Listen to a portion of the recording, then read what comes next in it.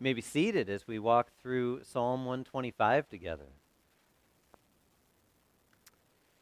Those who trust in the Lord are like Mount Zion, which cannot be moved, but abides forever. As the mountains surround Jerusalem, so the Lord surrounds his people from this time forth and forevermore. For the scepter of wickedness shall not rest on the land allotted to the righteous, lest the righteous stretch out their hands to do wrong. Do good, O Lord, to those who are good, and to those who are upright in their hearts. But to those who turn aside to their crooked ways, the Lord will lead away with evildoers. Peace be upon Israel.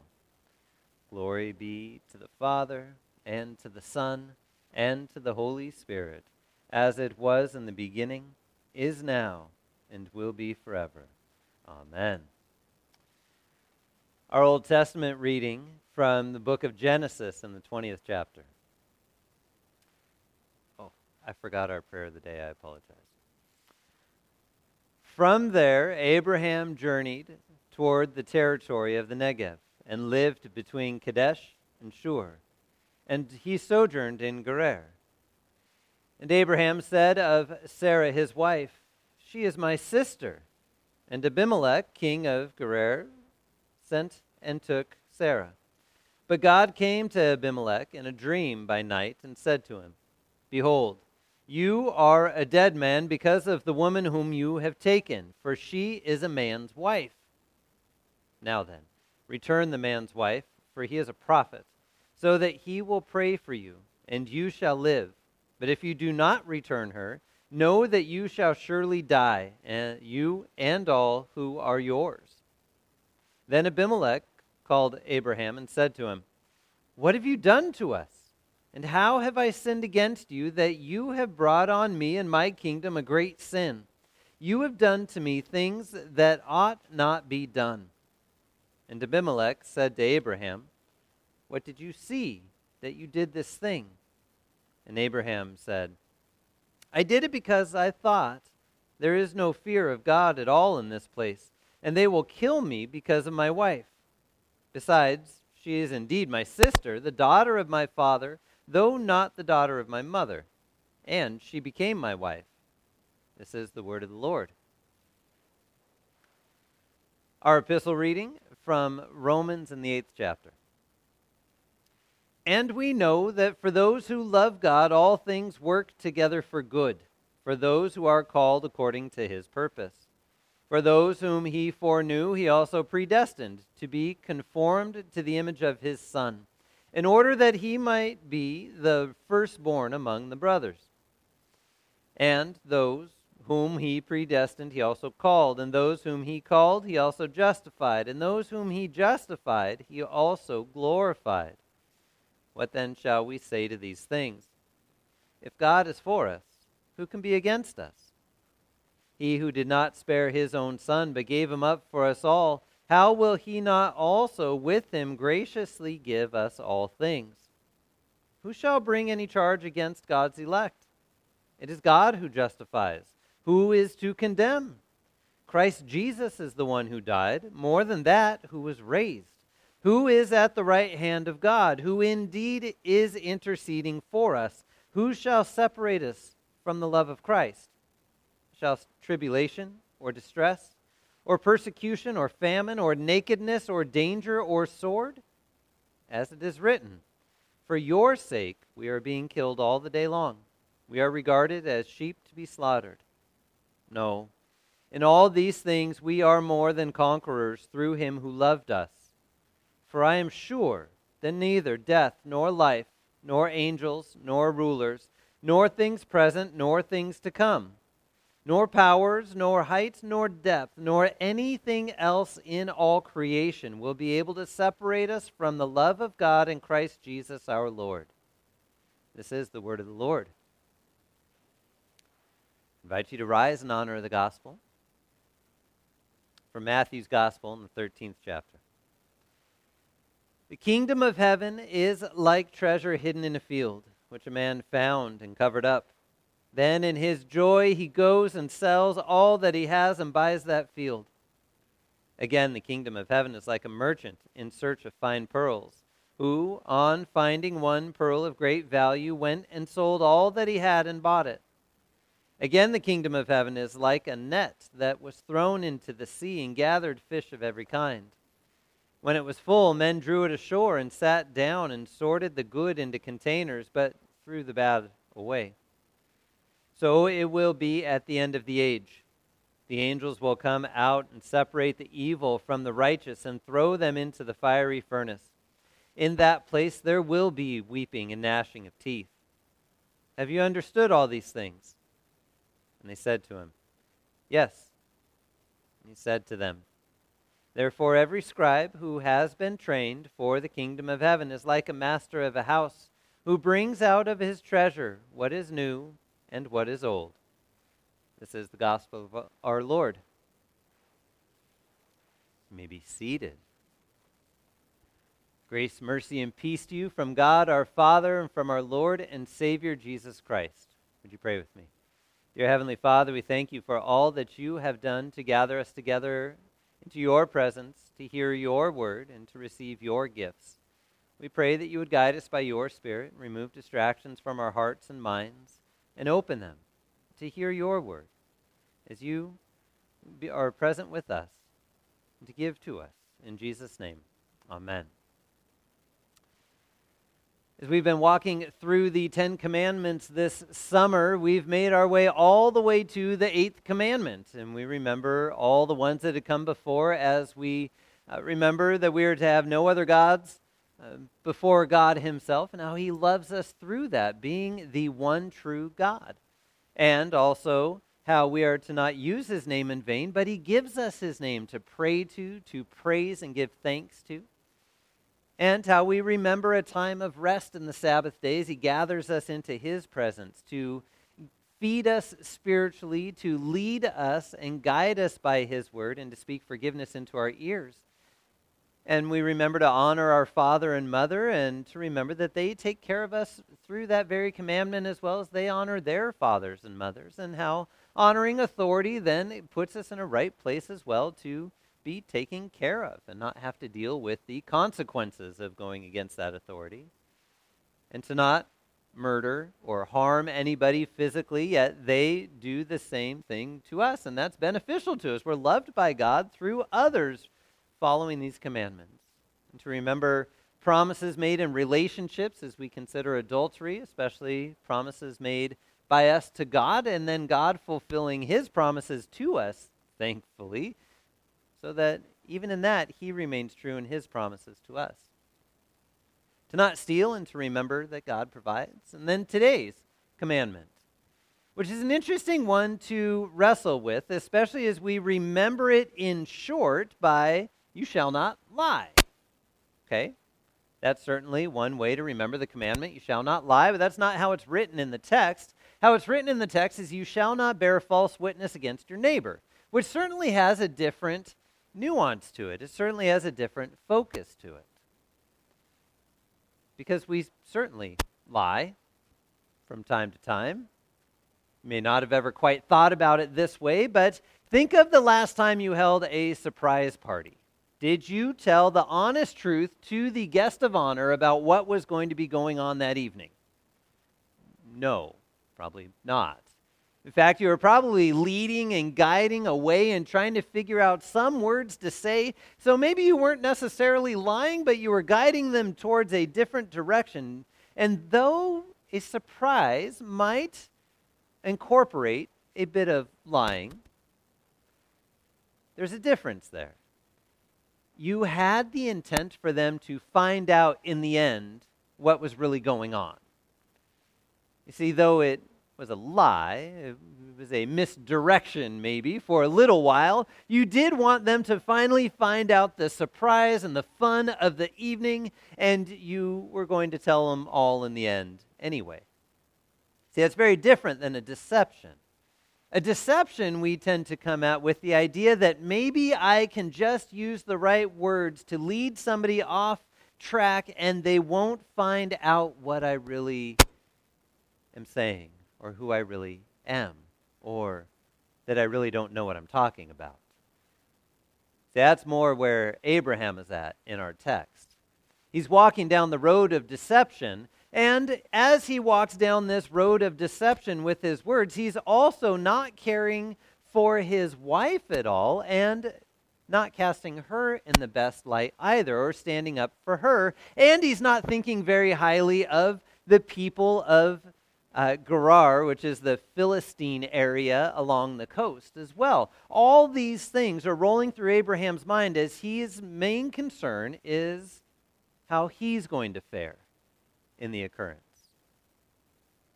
We're going to pause on the story there for a second because I think it's that heart of it that we tend to have a hard time with. You see, we want to use our tongue and use our words more often than not to put ourselves in the best light. And as we speak about ourselves or even speak about things that we don't know about, we tend to want to sound like we do know about them. And I don't think that's any different now than it ever has been, except we have a myriad of opportunities to sound like we know what we're talking about nowadays. I mean, go back in history just a little bit. Go back to Jesus' day and even Abraham's day. If you were going to speak words to someone, they had to be in audible range. You really didn't have much of an opportunity to speak words to people who were far away unless you employed enough messengers or you had an opportunity to buy a parchment scroll or something else to send along the way. But for the most part, communication happened face-to-face or in a chain of face-to-face as gossip rolled around a community. But more often than not, the heart was still the same.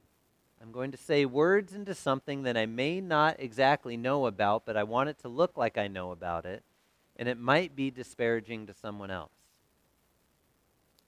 That can happen pretty easily nowadays.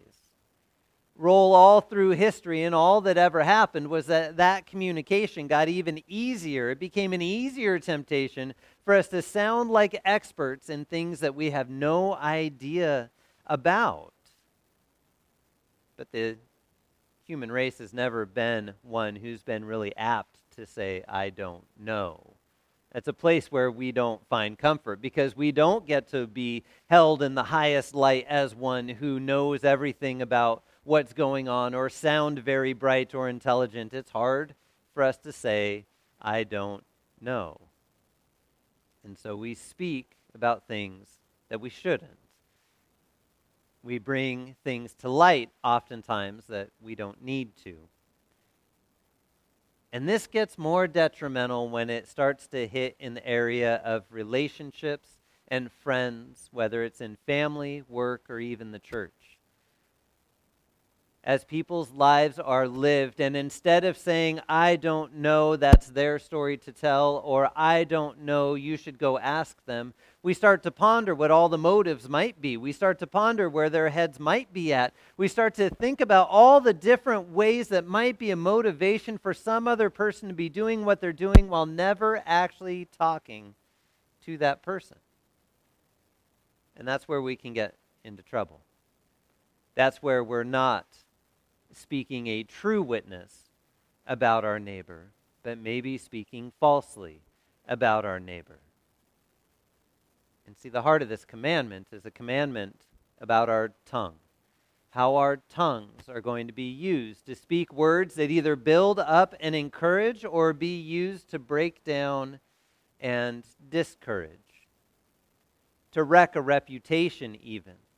And how many times have we spoken words as they start to flow right out of our mouths and we feel them beginning in our throats and making their way across our tongues and out into the open air, and we hear them with our ears and say, wait a minute, I want those back. I don't want those words to land on someone's ears, and we pray that maybe a train drives by or a horn honks or something goes on to where maybe they just won't hear what we said. Maybe they weren't paying attention enough, and I can draw this one back. Unfortunately, more often than not, that's probably not the case. Our words land, they are heard, and oftentimes they hurt. We think we're going to get away with it. As we get back to Abraham and Sarah, we see how he thought through this in just a way to where he was going to look the best in this situation, as he thought poorly about the king of the Philistines, the king in Gerar, as he thought, well, God isn't listened to in this place, so it's going to be okay if I don't point to God in this place. So I'm just going to play by their rules a little bit, and I'm going to believe that they don't know what's going on really. And my wife, I'm just going to tell a half-truth. Say that she's my sister, which isn't a lie, since she's his half-sister, and there's questions there, but nonetheless, that's the situation. So Abraham sends her off, not really caring for her at all, lying a bit about who she is, trying to deceive this king so that he, Abraham, wouldn't be harmed. And there's quite a few times, I'm sure, that you and I both have used our words and ways throughout life so that we wouldn't be harmed. We may say it with the best intent. We may say it saying, you know what, one day I'll let them know the real truth, but really we're just trying to make our way through a situation in hopes that we won't be found out and we won't have to explain ourselves. More often than not, though, we get caught somewhere in the middle of that. Trying to make our way through a loophole somewhere, we get caught. In this particular instance, we see that the lie is brought to light. Abraham's deception, as well as he thought it was going, didn't go so well, especially when God stepped in, as he often does. God came straight to the king, though, and he said, "What are you doing, king? You can't take this woman to be yours. She's the wife of another. She's not free to be part of your harem, part of your palace, part of your things that are going on. And you need to give her back because her husband is a prophet. And you need to give her back so that he would pray for you." Look at what God did there for just a second. He showed Abraham exactly what it meant to follow the 8th commandment and put the best light and construction on something. God knew Abraham's heart, that he was deceiving the king by Sarah, but God spoke to the king and said, "Look, this man's a prophet. You need to give him back his wife so that he could pray for you." He didn't say, "Abraham deceived you and specifically tried to lie to you and give the whole story that was Abraham's story to tell." No, God just said, "You need to give this woman back so that my prophet would pray for you."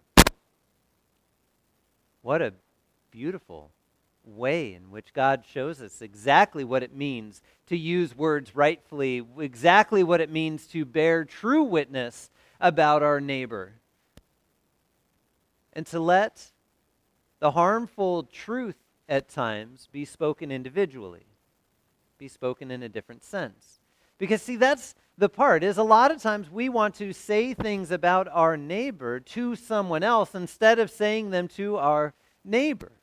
We are called to speak truth, but some truths don't need to be told all online and in the chat room and in the social media post and then on the phone to another friend or even in our circles of friends. Sometimes we just need to say, "You know what? I don't know. You should go talk to them about that." And we should lift up our neighbors for the things that they're doing that are good and right and true, to try to put the best construction on things. Because just as God did for Abraham, so did Jesus do for us. And we see how often in Scripture we are called out as enemies of God in our sin. Yet in that very moment, God sees us in the midst of our sin, and Jesus stands before the Father as our mediator and says, "Yes, they are sinful, but remember, I died for them. Remember that they carry my righteousness. Remember that they are forgiven, Father, on my account, and that we love them, that they are loved and forgiven and brought into the family. And then we've given them of our Holy Spirit, Father, so that they would know of our love for them. So that in their sin, they would continually be pointed back to Jesus himself. Because those are the words that God gives us to use.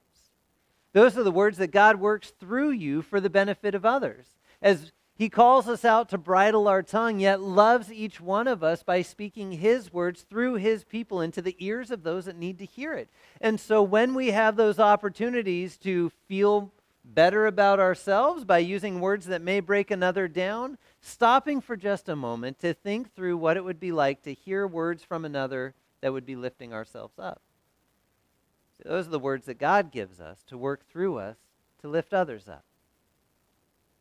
Those are beautiful words to hear. Have you ever been in that moment where everything seems to be falling down? It doesn't seem like you can do quite anything right, and nothing seems to be going the way that you thought it was going, and you thought you had everything under control. And as everything falls apart, someone comes to you and doesn't say, "I told you so," or doesn't say, "Man, you're terrible at this." They walk into it and they say, "I can see that you're working really hard. I can see that you're trying your best. I know who you are because I know your heart. I know that you have good intent in what you're doing.